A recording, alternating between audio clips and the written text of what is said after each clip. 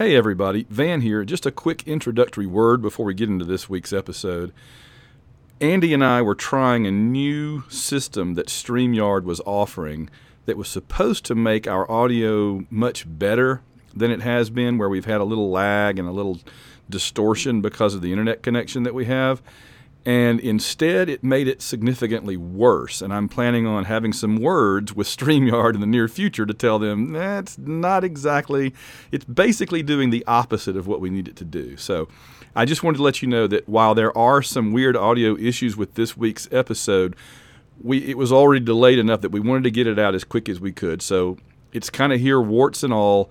I've done as much post-production editing on it as I possibly could to make it sound decent, but it still has some funky little areas.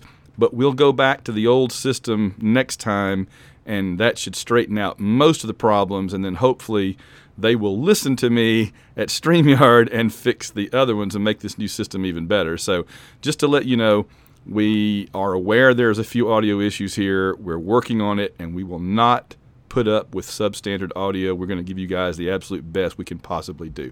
All right, let's enjoy Hour of the Wolf. White Rocket Entertainment, podcast number 674. Look at the sun now. This is... I'm Kosh. I'm Angelic Kosh. It looks like the lighting from a Star Trek The Original Series episode. I'm going to use part of this. I got to use part of this on the show. And for what people don't know, normally Andy and I record our show at night, but we're recording this on Sunday afternoon because I was sick earlier this week. And it's Sunday afternoon. The sun is coming right in the basement window of my studio and right into my face right now. I'm on the beach. I'm being blinded, and it's like I'm all lit up. I'm lit up ethereally, like Kosh in the Fall of Night, and I can't see the computer screen, but I can catch Captain Sheridan the first time he falls, not the second time. So we're good.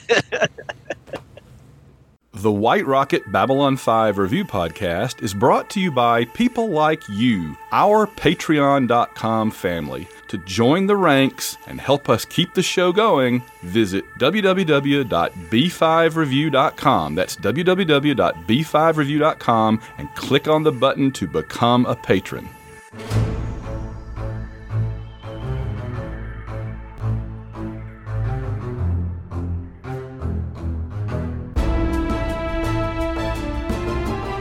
It's the White Rocket Babylon 5 Review Podcast.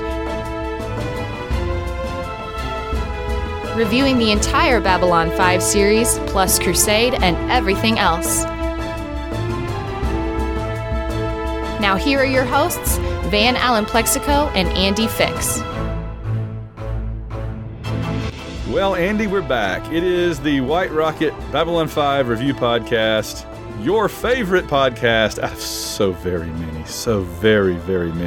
to talk about Babylon 5. I am your host, Van Allen Plexico, and I'm joined as always by my co-host, Andy Fix. Andy, how are you today?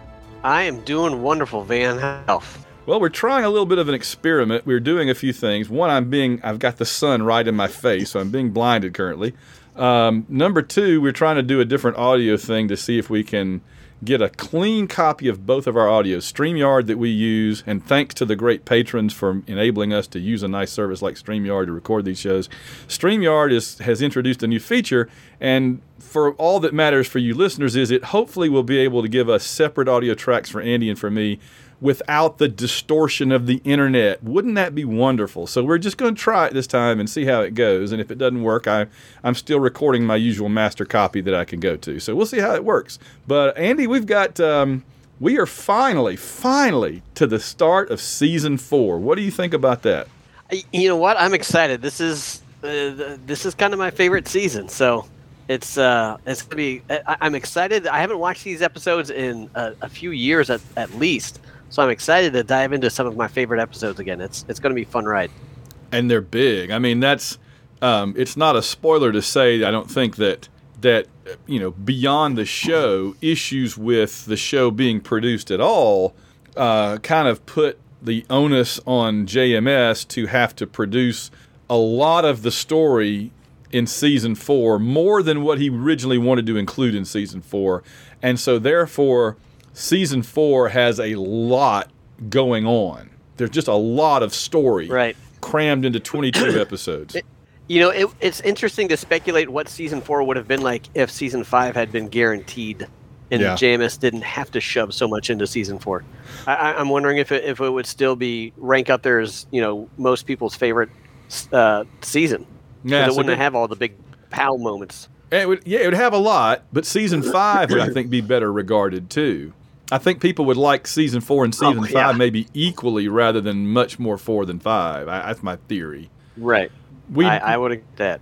We do know where the break would have been, and I'm not going to tell you like events because that's spoilery, but the title of the episode was Intersections in Real Time. That's the one that would have ended season 4 if that would have been the finale, the cliffhanger for this season. But we'll never know because we're at the beginning. Well, it worked out the way it did, but also, unless we get the new show, but also we're at the beginning of season 4. We're here to talk about Hour of the Wolf. It's one of my favorite titles. I love that title because, once again, it's JMS bringing his own, when JMS speaks through Ivanova, I feel like it's JMS's Russian roots, his Eastern European, Russian, Slavic roots kind of coming to the surface. He uses that character. He uses Ivanova a lot of the time as kind of a way to express his, it's like, Sheridan or Sinclair is JMS as the hero, yay. But Ivanova is JMS in kind of his more like normal state when he's not trying to be an action hero and he's being more like glum and pessimistic, and realistic, he would probably say. You know what I mean? She feels more like his actual personality in some ways, if that makes any sense. I would agree with that. Yes, that definitely makes sense. I would absolutely. It's like he's channeling a different part of his soul for her than he does for other guys. Yeah, I agree. I agree with that. So we're going to get into that, and this is a good Ivanova episode. And it's been a while since we had a good Ivanova episode, so I was very pleasantly surprised when I actually just rewatched it about an hour ago. This is because of everything that's been going on between me being sick and been out of town a lot, and I've had a lot going on the last week, so I didn't get to rewatch it until now. And it is very fresh on my mind, and I was kind of we had just talked in our last episode that you and I did about how Ivanova hadn't gotten the play, that others have. But she certainly did in this episode, and I was very happy about that. I have some questions for you about that, too. Let me remind everybody, first and foremost, that we don't have ads on this show. This is a podcast that does not force you to listen to ads at all. Instead, we have patrons. Our great listeners help support our show with things like StreamYard and hosting and all the various things that go into it. All you have to do is go to www.b5review.com, b5review.com, the number 5. I've never really said that. B, the number 5, review, real short, www.b5review.com, and click on Become a Patron to join the family and get access to our special episodes. In fact, since I was not able to record with you the last few days like we normally do, we usually record at the middle of the previous week, and then it goes up on Monday. But for patrons, I go ahead and post the episode as soon as it's ready. They usually get it like Wednesday or Thursday most weeks, before it goes out to the public on the next Monday. But because we weren't able to do that this week because of me being sick, I actually posted another special bonus episode where Jared Albrick, the yard sale artist, he is part of the, he's mostly part of the White Rocket James Bond podcast on our Magic Secret podcast is where Jared can mostly be found on our network. He also has his own show. But he and I, like 5 or 6 years ago, started to do a show like this, and we recorded The Gathering in the first couple of episodes, and he had never seen it before. So I posted that for the patrons. So it's an interesting look from somebody that's never really seen the show before. So if you become a patron, you can access that on the Patreon page. Just go to www.b5review.com. Let's see. I also thank all the patrons, but I'll do that in just a little while. And they are growing. Our list of patrons is growing, and we sure are happy about that. I'm going to be blind before this episode is over, Andy. I feel like you need some shades.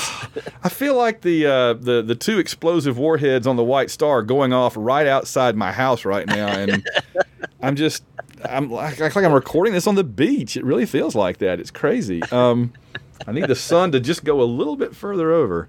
And see, it wasn't doing this when I sat down and we started, because if it had, I would have figured out a way to block that window off. But here I'm stuck now. I can't do anything. So let me see. What else do we need to go over before we jump into the episode? I guess that's pretty much it. Do you have any other news or information before we get started? No, I'm ready to jump right into the episode. All right, let's talk about Hour of the Wolf. Again, do you want to kick off or do you want to defer to the second half on the summary? I'll let you do this one because this was a weird episode. I don't know exactly how to sum it up, so I'd like to hear your summation. Well, my summation is always to just blatantly copy the Lurker's Guide. So they put it this way, which is usually vague and you can't really tell anything from it, right? So they actually have several things here. They say Sheridan's disappearance begins to unravel the alliance. Well, yeah, that's true. Londo discovers that Emperor Cartagia has struck a disturbing deal, to say the least. These are my little editorial comments. That's not what they say. G'Kar decides to search for Garibaldi, and Ivanova, Delenn, and Lita head towards Zahadum to search for Sheridan. A lot of searching going on. This episode could have been called The Searchers. Right. So I have found it interesting to check in on the P5 rating. That is when the show originally aired back in the mid and late 90s, the people that were following along on the Lurker's Guide back then could vote on a scale of 1 to 10, and they would average it all out and post the rating. And it's just interesting to see what people thought of these episodes back then compared to now. We'll give our own rating of 1 to 5 at the end, but their P5 rating on the Lurker's Guide for this one was 8.89. That's pretty good. Wow. Okay. Yeah. This was a big one. Interesting. Coming off the cliffhanger and everything, this was one where people were really excited to watch it and get, you're trying to glean little bits of information to figure out all these mysteries that were left at the end of Zahadum. So this was production number 4. They didn't. I was going to say they didn't answer any of those questions that are left over from the cliffhanger. Two things. One, I sense where your rating's going to go already, and number two, I think we have a little bit of a lag, but we'll see if our audio system is going to help us with that. The new audio thing that StreamYard is doing. So anyway, production number 401 originally aired November 4th, 1996. I believe it was the very next week after Zahadum. So they just kept it rolling, man. Kept it rolling. Went right on into season 4 in the United States and probably Britain. Obviously, we're still written by JMS. He's continuing that run of episodes that he did from like the beginning of early in season 3 till early in season 5, I think. And then directed by David Eagle, who I'm pretty sure is on our Mount Rushmore. I know our longtime listeners are like, they've got like 12 directors on their Mount Rushmore of B5 directors, but I think David Eagle's always, I think he's one we've always had on there. So, yeah. I think so. Notable guest stars this episode include, and they just came right out and told us. I was very surprised that because there were spoilers in the opening credits. There was at least 2. There were at least 2 spoilers in the opening credits. I noticed that too. It said Ed Wasser is Morden, and I'm like, wait, what? What? Yep. Morden. I expected to see a little cloud of dust float by if Morden was going to be in this episode when I first saw it. Instead of darn close.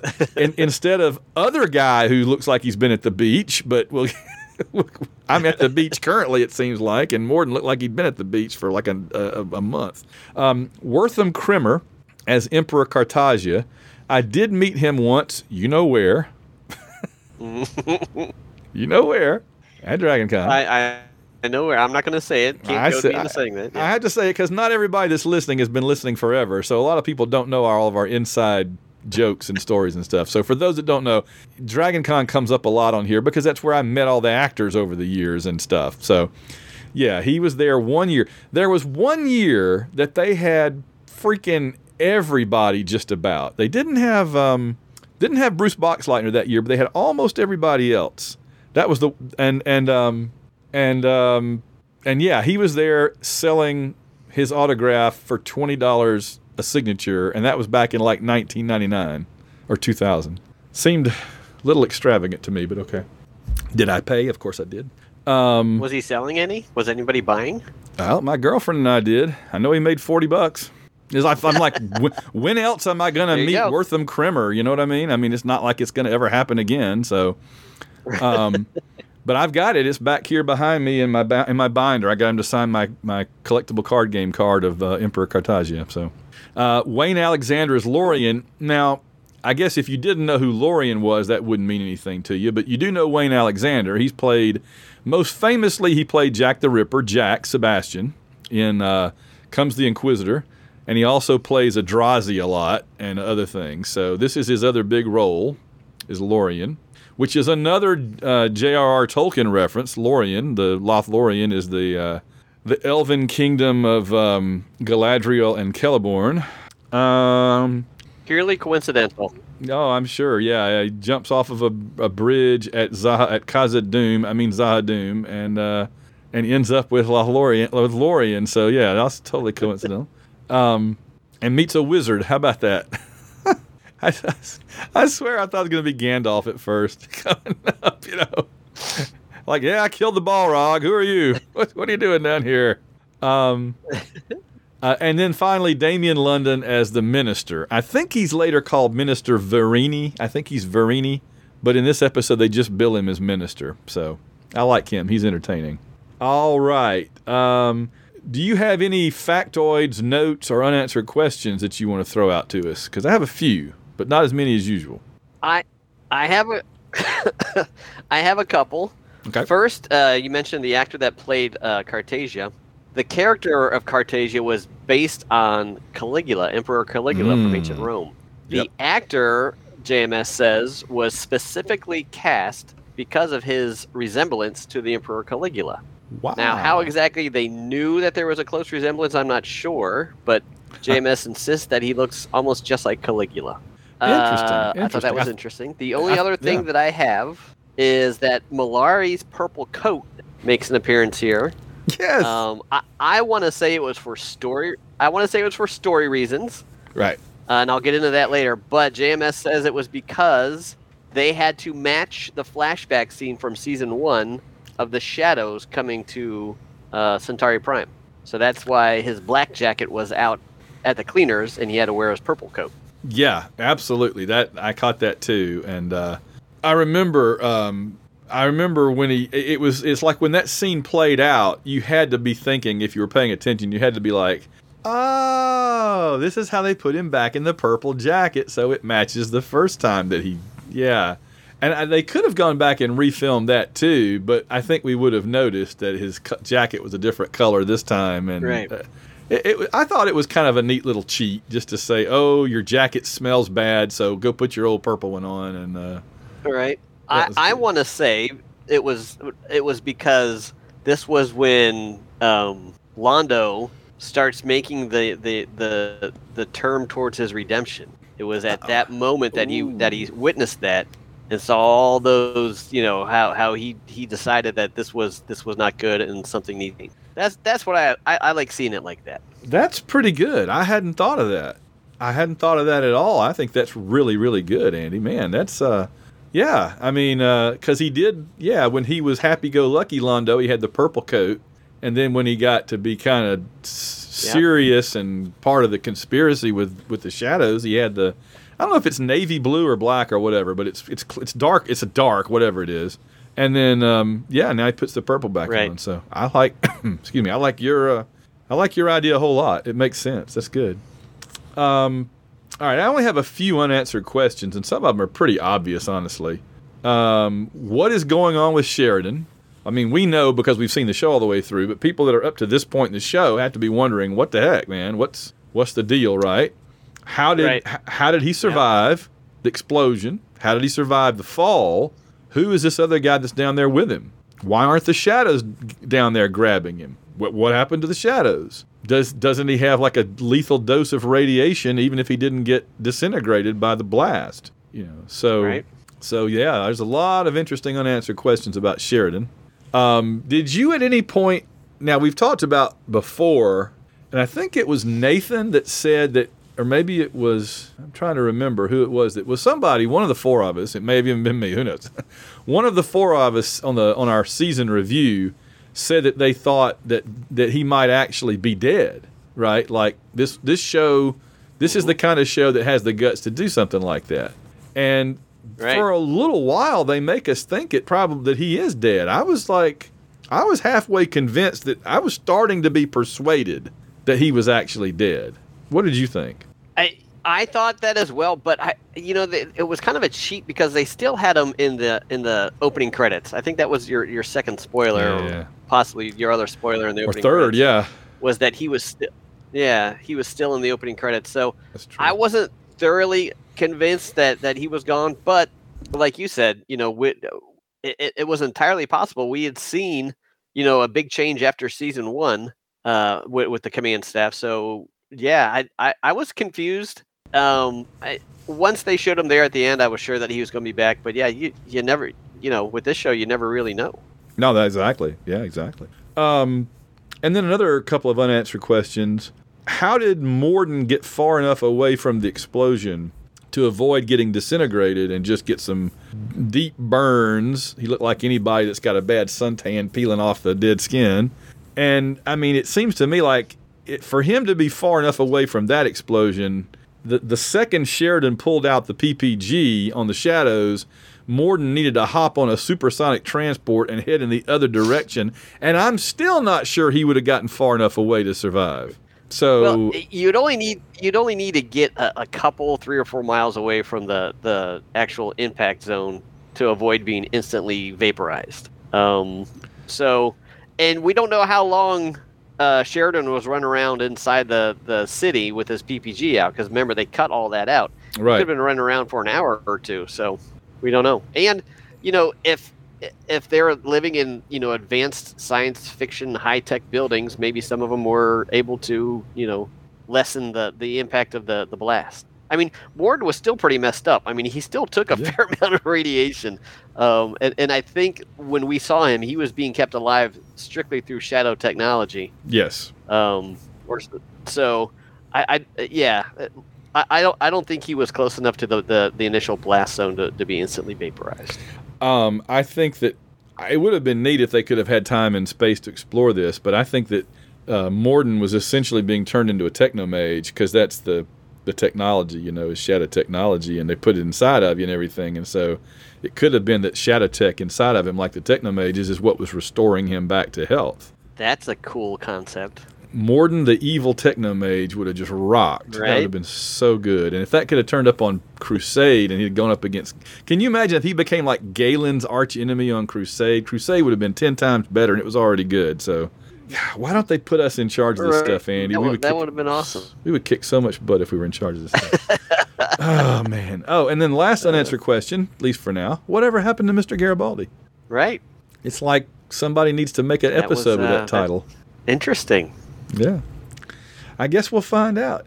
All right, so a few factoids. We have a new intro for 2261 and a new theme music. So what did you think about the new opening and the new theme music? I thought it was really kind of cool because it had all the different characters adding their bit to it, and I thought that was neat. And the theme music, I just love the Babylon 5 theme music, so yeah, I thought it was well done. Well, it was like Season 3's music had that kind of bang, bang, bang thing going to it, like bad things are happening. This season's music has a very much like military march to it. It almost has a Mars Bringer of War cadence to it. In fact, I think that same rhythms track is what you have in. All right, let me do it both, and you tell me, because I don't know if I can compare them in my mind, but I can do them both. All right, so Babylon 5 Season 4 is dun dun dun dun dun dun dun dun dun dun dun bum bum dun dun dun dun dun dun dun dun dun dun dun dun dun dun. Okay, and Mars Bringer of War is dun dun dun dun dun dun dun dun dun dun dun dun dun dun dun dun dun dun dun. It's pretty much the same thing, isn't it? Yeah, very pretty close. Similar. Pretty close. Pretty close. Yep. I hadn't thought about that until now. I like how they have a split screen, kind of like you and I do right now. And in one screen, the actor is like the headshot. Okay, I'm doing it for Andy's benefit. And the other screen is the action scene. And I like how some of them actually have action scenes from the previous seasons that they could use, and others, their action scene is not exactly. It's not like, for example, the best action scene is Zach, right? Zach does his Indiana Jones running and diving under the door. That's a great action scene. Whereas, and then even Lita gets to lean around the corner and shoot her PPG at somebody. I don't remember what that's from offhand, but maybe from the pilot actually or something. So some of them have action. Like Delenn is there with the staff, breaking the staff and everything, you know. But then like Londo's action scene is him looking out the window as the Narn plant, you know, the Narn homeworld gets bombarded. And I'm like, ooh, you know, there's your. It's not. I guess Londo hadn't had a lot of action scenes before. No, not too many. What was Dr. Franklin's? I forget. Yeah, I don't remember. I didn't catch it. What always distracts me about Franklin's is that they show a scene from Minbari Prime, and then they show Dr. Franklin, and that always throws me off. I'm always thinking, oh, they're going to show Lanier here, because they show Minbari Prime, like they show location, and then the split screen of the people, and then location, and then the split screen of the people. So they show Minbari, they show Minbar, and then they show Franklin, and I'm so busy going, wait a minute, that's not Lanier. Why are they showing Franklin? That I never noticed, like, isn't he like looking or something, looking at somebody or like that, you know, kind of looking from one side? Probably at a woman. Probably. Yeah. Well, anyway, I like it a lot. It's really good. It's not as good as season 5. If you haven't seen it yet, season 5's opening is hands down the best one. It's got the best theme music. It's got the best videos, you know, the best images. It's so good. I can't wait for the season 5 opening segments. Those are so good. And then you can stop watching season 5 after that opening segment. Oh, shots fired. Shots fired from Andy. Kid. Wow. I kid. All right. I have a trivia question for you, Andy, since you've tossed the grenade out there. I have a trivia question for you. I think you'll get this. All right. I think you'll get this. As of Hour of the Wolf, okay, as of this episode, there have now been 2 different occasions where Sheridan is separated from his stat bar, his little rank insignia from his shirt, from his chest. What are the 2 occasions, and how did he get separated from it? Oh, golly. I want to say it was when he went to see the Pakmara monks doing their chants. Yes. They put the little bowl out. The first time, yeah. And he put it in as his payment, yeah. Right. And you caught the second. Wasn't there another one where... Yeah. Wasn't there another one where he was being held hostage? He was giving himself up as hostage for somebody? I forget. He had to go... I forget what the circumstances were. He was in Down Below. Yeah. He was giving himself up so he could do something. That sounds like a Sinclair move, but I wouldn't put it past him, though. It sounds right. Yeah. Okay. Well, maybe it's 3 then. Yeah. Well, the other one was he dropped it here. We saw him drop it the first time that we see him shuffling around in the bowels of Zahadum. I just thought it was interesting that he keeps getting separated in scary, dark places. Yeah, good job. Good callback with the Pakmara. The eye is mentioned as the eye of the shadows, which I thought was interesting because, A, it's another Lord of the Rings reference, the Eye of Sauron that watches for Frodo and Sam and everything.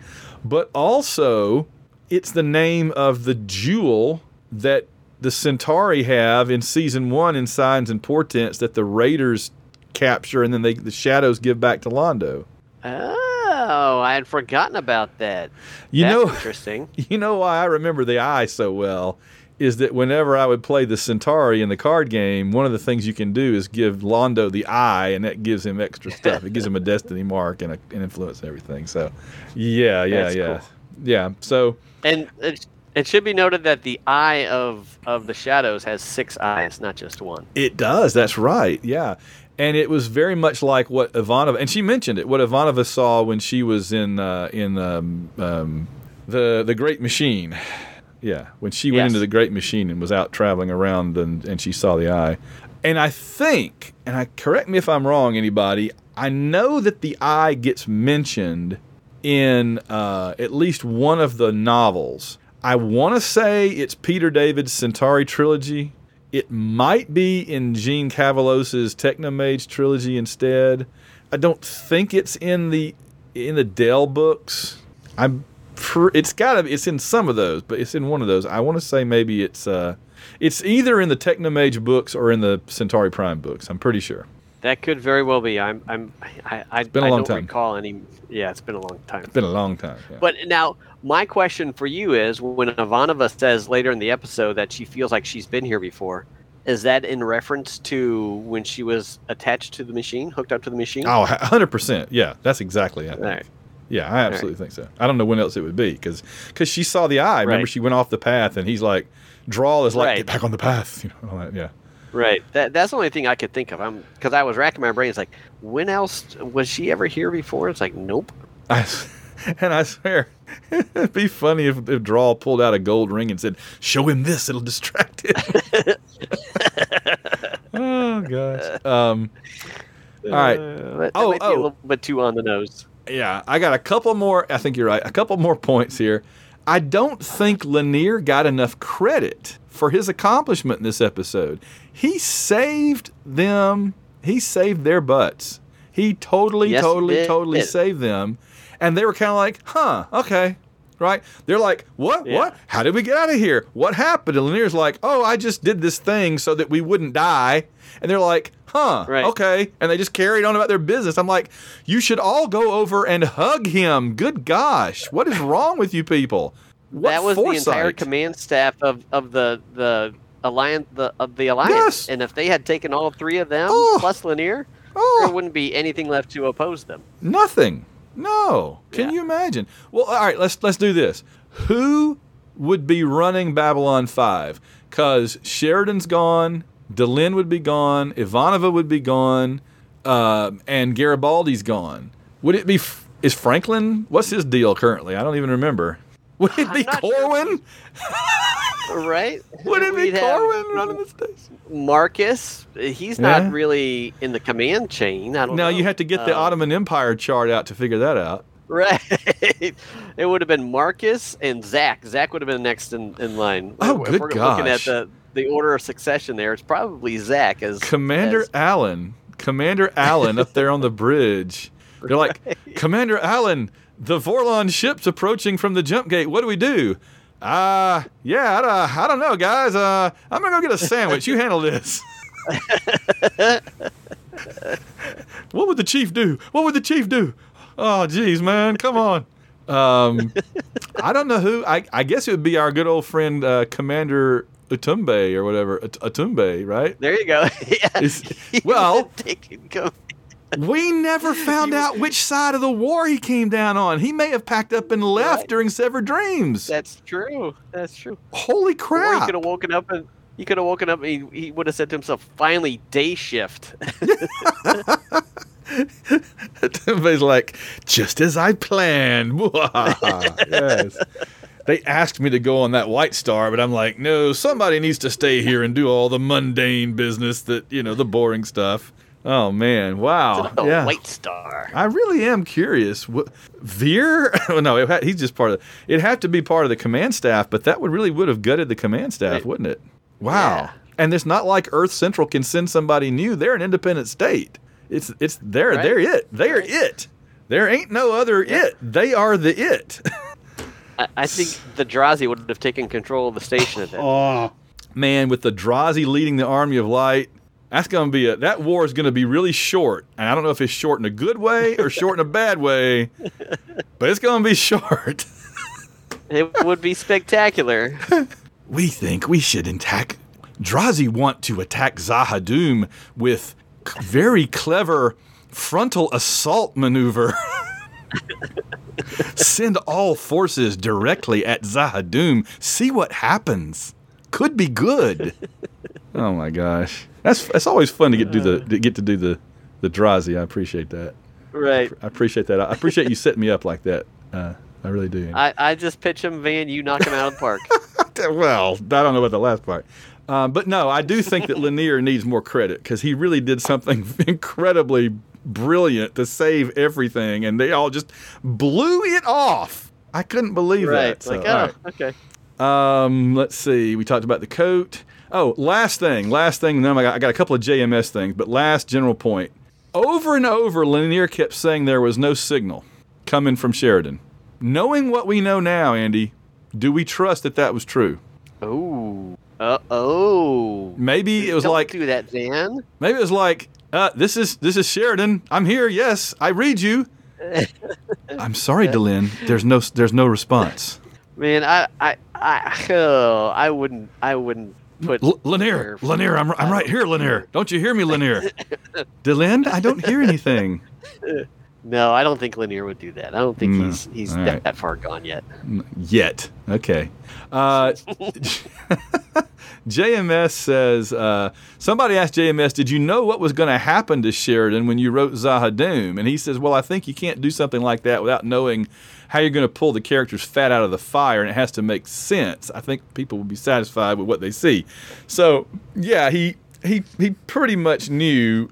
I bet he refined it a little bit, but I think he knew that the wizard, that Gandalf was going to be down there. So, right.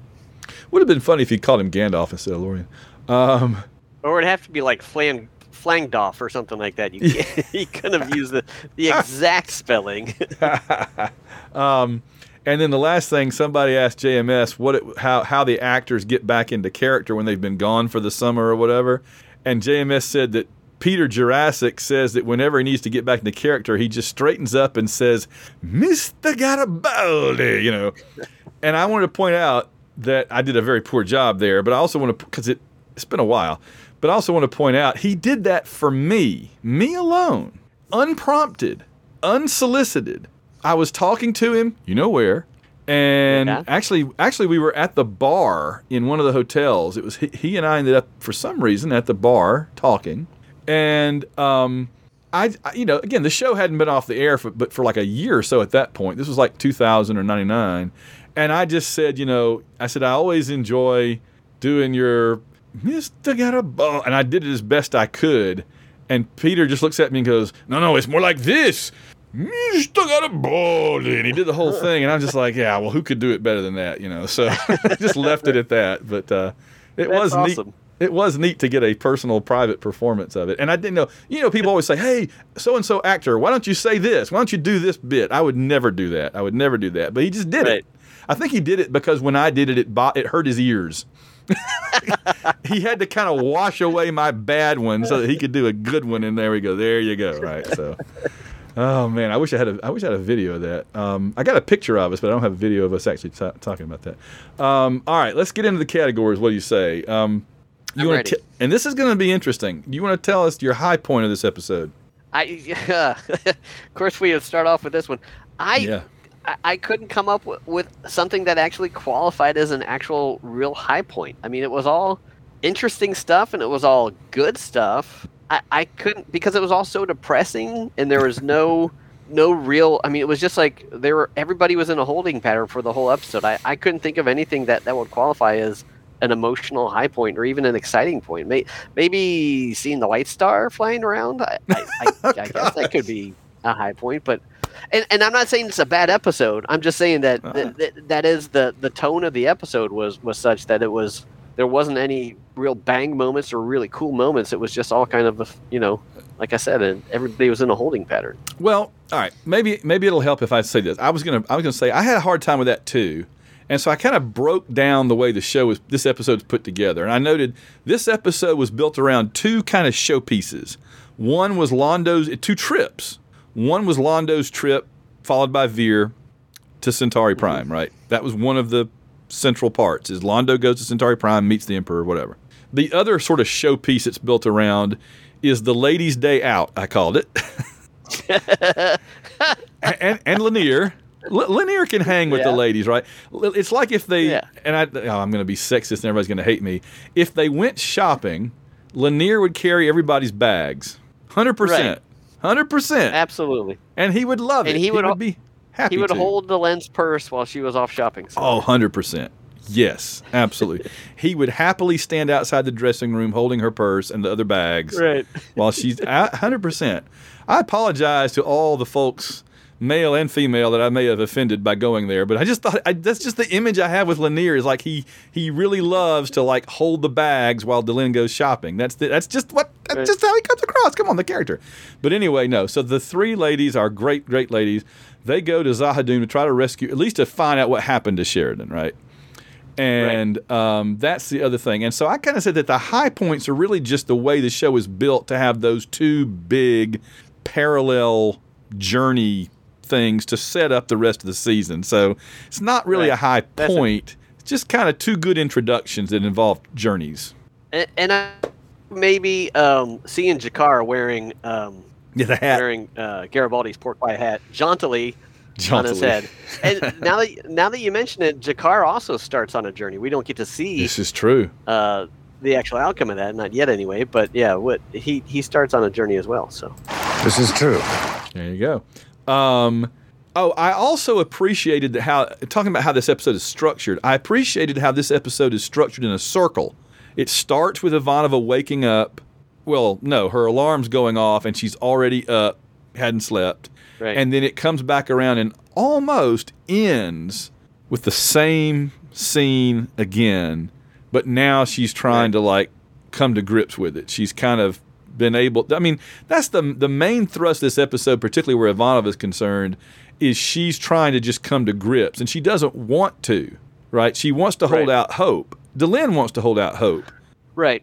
And I think that trip, to what you're saying, I think that trip to Zahadum gave closure she was needing, so she could not necessarily, so she could process her grief, not so she could get over it, but process it and move forward and get back to living life. Yeah, that's a good way to put it, for sure. Yeah, I like that. All right, did you have a low point, or was the entire episode kind of a low emotional point? No, the lowest point was the dissolution of the Babylon Alliance, with all the League of Non-Aligned Worlds refusing to help them and all walking out. Because it seems like at that point, everything that they built up throughout season 2 and 3, just in a blink of an eye, just dissolved, and they were back to square 3 at that point. Because, they didn't have anything to fall back on. So that to me, and that hit hard for both Delenn and for. I mean, you could see both Delenn and Ivanova. Ivanova lost her temper. I mean, in the council chamber. So yes. I mean, it was. They were on edge. That is something I did want to comment on. I know Ivanova was cranky, as we say on Babylon 5.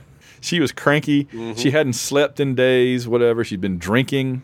I was going to say, Ivanova does as good of a job as you can do mourning and trying to take up your former boss's job and do your job all at the same time. But the drinking isn't going to help, and it's just going to make it worse, I'm afraid. So, as Mr. Garibaldi could no doubt tell you. But no, I wanted to mention the scene in the council chamber. I think that somebody needs to tell Ivanova that what works in the turbo lift doesn't necessarily work in the diplomatic chamber. Screaming at the non-aligned world aliens is funny when they're arguing over who's going to get on the elevator or whatever. It's not good in the council chamber when you're representing Earth. Well, you're not really representing Earth anymore. You're representing Babylon 5, but you know what I mean. I mean, it's that was my cringiest moment of the episode, was when she was just completely unprofessional, sarcastically calling out the non-aligned worlds as if they were just annoying people that she had to deal with at work, rather than representatives of entire star empires. That I'm like, man, right. That was the exact wrong way to approach that. Yes, it maybe it works with like playing on the pride of the first ones at Sigma 957 or something, but I don't think it was what you needed to. I don't think you needed to lead with name calling and screaming in the council. That's we'll leave that for Londo. So that was. I said the low point of the episode to me was Ivanova all the way through it, and again, by low point I don't mean that she did a bad job. I mean that she did such a good job. She was so haunted. Her facial expression, the way she carried herself, Ivanova was barely present for much of this episode. It wasn't until when Lita came to her and said, "Let's go and actively do something," that got her back to being the old Susan. But up until then, she was just a ghost rattling her chains around the station. I mean, she wasn't barely there, and so just thinking of all the weight that landed on her shoulders. And as we were talking about a minute ago, if this was before Severed Dreams, they would just send the new commanding officer. But this, Right. this is it. She's it. If she can't make it work, it's time to give Corwin a field promotion. That's it. So, yeah. Right. Point, she has the entire weight of the galaxy on her shoulders. I mean, she is the only one, trying to hold everything together to stand against this. This isn't even a matter of keeping Babylon 5 operational at this point. It's a matter of standing against, the pure chaos with the shadows. So, Absolutely. yeah, that's a lot to take on all of a sudden. Man, yeah, and again, I don't blame her for turning to drinking and not sleeping and all, but it just doesn't seem like the wisest course of action. I feel like it's not going to make it better. It's only going to make it worse. Well, that was the low point emotionally, as we say, for me. But I thought that Claudia Christian did a great job. And you know what? She did. It's interesting, too. If you look at her in the first half of this episode, she seems small and delicate. And that's a strange thing to say about Susan Ivanova. Mm-hmm. But she's got her hair all pulled back. Absolutely. And she just looks haunted and everything. The expression she makes. There's that one scene where Veer is telling her, well, I think he's probably dead, whatever. And she's not looking at him. She's looking at us. And he can't see her face. And her face goes through all these different emotions. And I'm just like, Claudia Christian, ladies and gentlemen, give it up. I mean, she just stood there on that set and did that. And I'm just in awe. Yep. That was impressive. Yep, absolutely. And then once they get on the ship and go to do something, it's like she gets a foot taller. Doesn't it seem like that? Yeah. Where her shoulders are back, she's standing up straight, and she's got that glint in her eye. And she's in the command chair, which I'm going to. And that, right, and that's all on Claudia Christensen too. That's not anything to do with trick lighting or anything like that. That's she transforms physically. I have something to say about that, but it's another category. What was your most Babylon 5 scene? And that's a tough one for this one, too, because there's so much. This is just this episode really was all over the place. Right, it was. But my most Babylon 5 scene was when Londo's talking with Veer and says, "You and I must kill Emperor Cartagia," because that is the moment that that he starts back on his redemption. Yeah. So I thought that was pretty cool, and that has huge implications, and that will play out over the next 2 seasons. And Veer's reaction is like, even though he kind of knows it's coming, when he actually hears it out loud, he's like, if this had been like an R-rated show, Veer would have been like, what the bleep, de bleep, bleep. But yeah, I mean, he's like, what? No, that's a really good one. I had a Londo, too. Now, that's not my number one, I think. My number two of my two is Londo seeing the dream come true with the shadow ships. That's something we've waited for quite a while, and that's pretty Babylon 5-ish to have the shadows showing up. But I think my number one most Babylon 5 scene was Escape from Zahadum, where the shadows are coming to get them, and then they're about to. Oh, even creepier!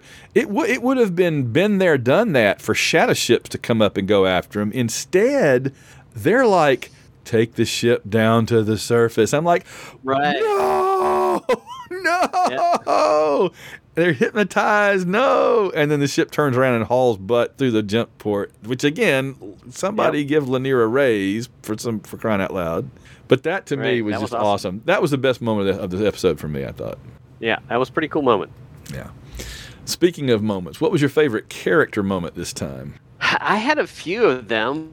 You can see that Jakar starts his redemption path. I mean, he can himself Garibaldi and start setting things right for his own. So I thought that was kind of a cool moment. And like I mentioned earlier, the hat was really cool.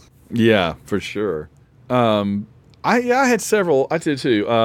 When Delenn stands up to Kosh /Ulkesh /Darth Kashi, it's like it took Sheridan 3 years to stand up to good Kosh. And now Delenn is right in the face of evil Kosh, or well, he's not evil, but dark Kosh, right? She's like up in his business, right? And he's like, she's like, I thought that was a great moment. Yeah, she's like, you'll do something, or I'll lose all respect for you. And he's like, your respect is irrelevant. And I'm like, dang man, come on, Kosh, what's up with that? Yeah. So Yep. That was number 2 on my list. yeah, that was good. Did you have any others then? I didn't realize that you. No, yeah, that was my the Jakar and Zach was my main one, but I wasn't going to get into the rest of them because there was a whole bunch. Well, I have a couple more. I mentioned when Delenn looks away from Veer and toward us as Veer is talking about Sheridan, and she does the whole. That was a really powerful scene. And then yeah, the rest of my list were all Ivanova moments. Yeah, I do too. Go ahead and give me another one then. Let's see if it's the same thing. That moment when she's talking to Veer was one of my moments. Yeah. And then at the very end when she's talking with Lita in her chambers and explaining to her everything that she's going through, I thought that was really cool too. It was. I think it's from that scene where Ivanova says, "The wolf and I are now on a first name basis." That's one of the funnier moments, but it's also a good character moment. Yeah. And I also love that at that moment, she wants to use her little communication thing, right? Did you notice that she can't find it? And it fell behind the pillow. It was in the couch. Oh, yeah. I was like, that's so perfect. That's so real life that you look for the remote control or something and it's somewhere down in the cushions of the couch. I was like, yes, that's, and it just happens in the background. I've probably seen this episode 100 times. I've never noticed it before. I'm not sure if that was intentional or if that was just kind of a flub that she covered for well, but that was a fun little moment. I thought that was kind of neat. It was great. If it was by accident, it was a brilliant accident. Yeah. The other thing I was going to say is when they're on the White Star, Susan is in the captain's chair, not Delenn. I continue to find it very interesting who gets to sit in the big chair on the White Star. I watch very carefully now to see who gets to sit in the high chair. Yeah. I mean, I know that we do see Delenn sitting there sometimes, like in Severed Dreams, and I know there's some more later, but I was wondering how Ivanova came to be the person kind of in charge of this operation and not Delenn, but I don't know. I thought that was, I think because she was driving that whole mission. We're having some terrible audio connection problems right now. I'm just hoping that this new recording thing will solve that. We'll see how it works. Can you hear me now? Yeah, now I can. My internet keeps dropping me out of the studio and bringing me back in. Whoa, that's crazy. Yeah, this is kind of an experiment. I'll just say again to you folks that are listening, we are constantly trying to make the show quality better, and we're doing this today to try out a new thing that will hopefully make it better. If it makes it worse, we won't do it anymore. We're going to find out when this is over how it came out. So hopefully it sounds good, but we'll see how it plays out. We are to funniest moment. For me, the funniest moment that I had was when Londo. So I would say the funniest moment was when Londo was, again, going back to that moment when Londo was talking to Veer, and he was telling him how much he needed his help and how he was, Londo's last. I am as shocked and dismayed at this as you are, saying that, I don't really, I can't believe that I'm actually having to rely on you for help here, but by golly, this is what I'm stuck with. So I'll have to go with you. I thought that was kind of funny. Yes. I had Londo also, when he mentions that he's seen the Emperor on 2 previous occasions, one was drooling and the other was looking up women's skirts. He says, I'm sure I'll be just as impressed with him this time as I was before. And that was pretty good. Yeah. I was going to say that all of his snide remarks that he was saying to the Emperor himself, saying things deferentially, Yes. reverently, but knowing what he thinks of the Emperor, he was sneaking in insults the whole time. Oh, yeah. He referred back to that one. He said, he said something like, oh, you look just like you did the last time I saw you or whatever. And the other thing I was going to say is I always thought Mr. Morden was flaky, but now he literally is. So there you go. Bump. Gosh. That's a good one. Should have gone with the copper tone. SPF 50, Morden. SPF 50. All right, last couple of categories. Who won this episode? I have a very interesting take, I think, on this, on who won and who lost, but I want to hear what you think. Who won? I have, when taking notes, I was writing stuff down, and the first one I wrote was Londo ? Not because of anything that happened positive to Londo, but because he shifted his attitude towards his redemption. But I don't think that was a strong enough shift for him to have won this episode. So I'm going to say Sheridan won this episode because he's not dead. Yeah. Yes. Well, if we're going to go by the improbably still alive, not only Sheridan, but also more than one. Right. So I have him, at least for now. He didn't die. Like a bug, you keep swatting him and he keeps scurrying under the table. But and I didn't say that Sheridan was alive. I just said that he wasn't dead. Okay, fair enough. That's a distinction worth making on this show, for sure. And then I have, for who won and who lost, Ivanova. Because I think that she lost so much, and she knows it, and she goes through most of the episode that way. But I think she also won in a number of ways. And by the end, she kind of closes the deal on that, I think, more or less. And so this is a rare, I don't think I've ever done this before, but I have the same person won it and lost it.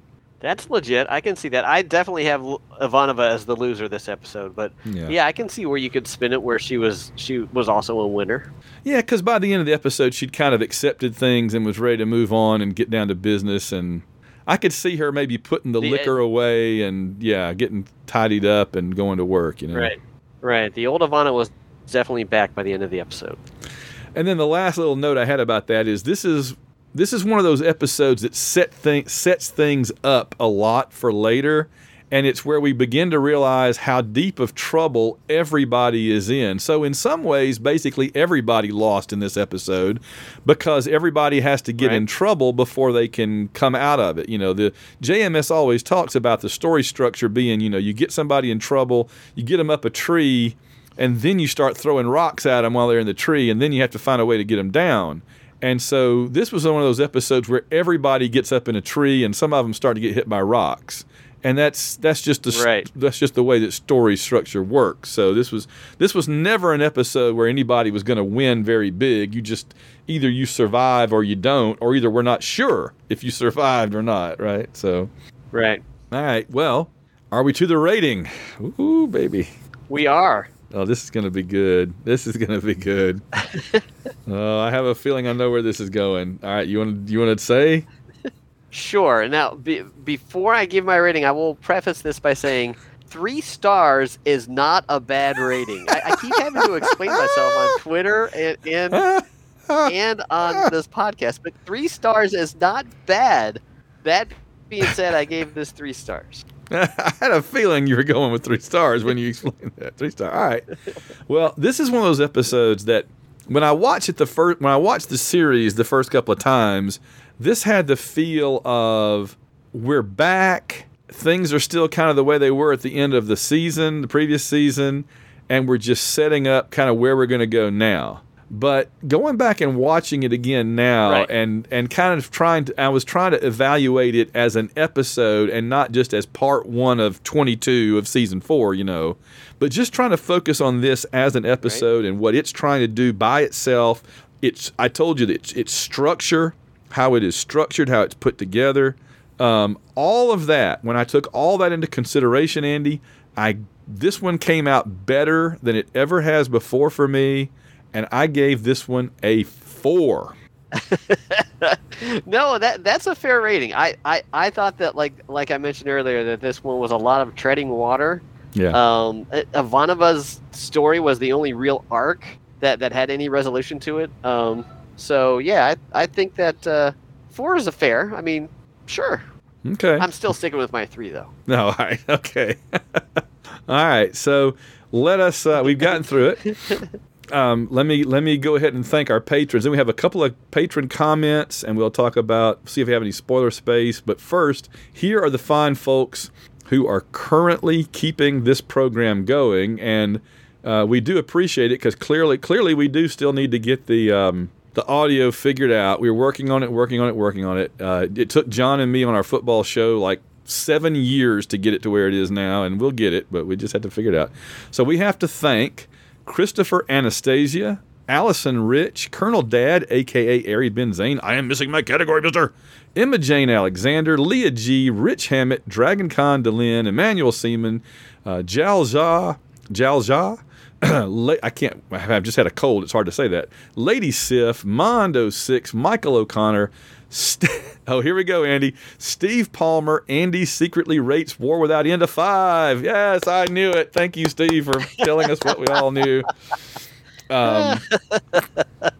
Stu Parker, the Geek Boy, Heather and Yancey Steingraber, Hour of the Wolf, Maine, a.k.a. Daft Zeppelin, Ice Cream Clone with Boba Fett Head, and Michael Halbrook. And thank you all so very, very much. Go to www.b5review.com, www.b5review.com to click on the big button and become a patron just like them. Get the episodes several days early and get special bonus content and episodes and video and whatnot whenever Andy and I are able to do it. Now, one thing I want to point out as always is you can put whatever you like in your name field on Patreon. That's why some of those were shorter and some were longer. Some people put their name. Some people put like an actual message that they want me to read, and that's fine as long as it's something I can read on a family show, and that's what I do. So if you want to become a patron and put a comment up there, in fact, on our football show, a couple of people actually have the website for their the URL, the address for their website that they want people to go to. So I read that. So it's like a nice little advertising thing on a very low budget. So come on aboard. We would love to have you. All right. Let's see. Last thing. This is where patron comments. We have 2 patron comments. Colonel Dad, aka Ari Benzane. I missed my category, Mister. I really he listened to the episode of the original version with Jared, and he says, I really enjoyed this classic. It was nice to hear the thoughts of someone who had never watched the show before. His insights were spot on too. Loved it. I kept laughing at the fact your co-host didn't know the characters' names. He'd call Londo the big-haired guy. Funny and refreshing. Thanks for sharing with us. Yeah, I don't plan for that to be a regular occurrence, but we do have like 3 or 4 of those. So if Andy's on assignment or I'm sick again or something, I'll probably stick one of those up there for a couple of days until we can record. And then Ice Cream Clone says, your classic episode inspired me to rewatch the pilot again. And he said, besides Ed Wasser appearing, and we all know that Ed Wasser appears as like a member of the bridge crew on Babylon 5, way before he played Mr. Morden. He said, did I spot Vice President Clark doing some early espionage? Maybe coming out of the lift at the 50-minute mark. Now, I'm going to have to go back and look at that because I don't remember, but if he was dressed differently, I would have never noticed Vice President or President Clark. And he says, I wonder if there are other cameos from directors, writers, or producers or actors I may have missed. Well, we know that there's a couple later. And I think that in that scene, you remember the By Any Means Necessary or whatever it was. I think it was It was the one where they had the dock workers strike with our good friend Yes. Oren Zinto. I think a couple of good old Oren Zinto. I think a couple of the production people were playing dock workers in the big group scene, which would make sense. Right, you stick some overalls on them, give them a wrench, and put some grease on their face, and stick them out there going, and then.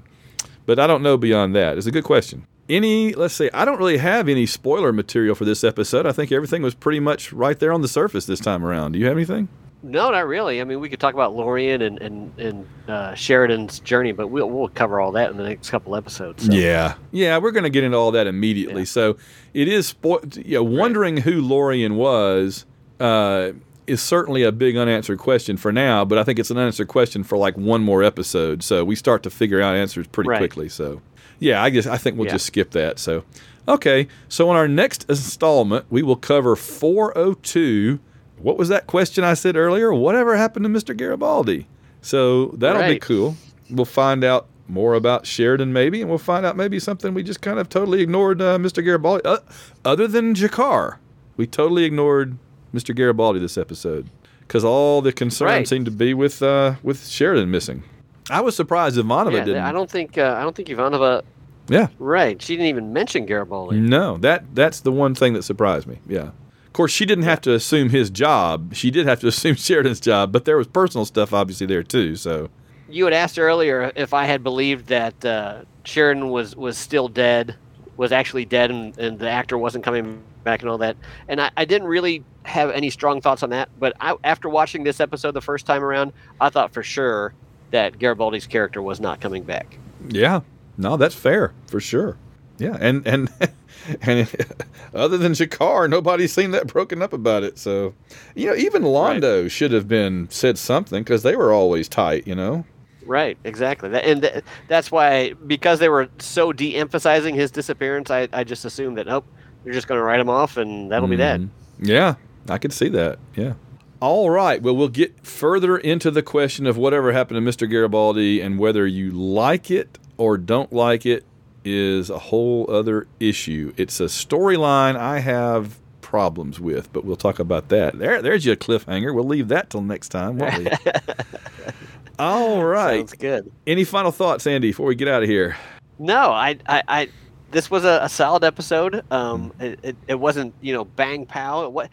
I was expecting it because of the buildup we gave season 4. I thought that it would start out with a big bang episode, but really none of the seasons, the follow up to the cliffhangers, have been that huge of an episode. So I guess looking back, that I should have anticipated this. This one wasn't, gosh, wow, that was super cool. Again, it wasn't a bad episode at all. It just wasn't what I was expecting. I guess this is the going up the hill of the roller coaster before we drop over the edge. Yeah, this was more a reaction and setup. There was not really much closure other than Ivanova kind of at the end emotionally. Other than that, it was reaction to what happened and setup for the next time. That's pretty much it. So. Right. Yep. All right. Well, join us in 2 weeks for 402, whatever happened to Mr. Garibaldi. And Andy, I will talk to you then. All right. Sounds good, sir. We'll see you then.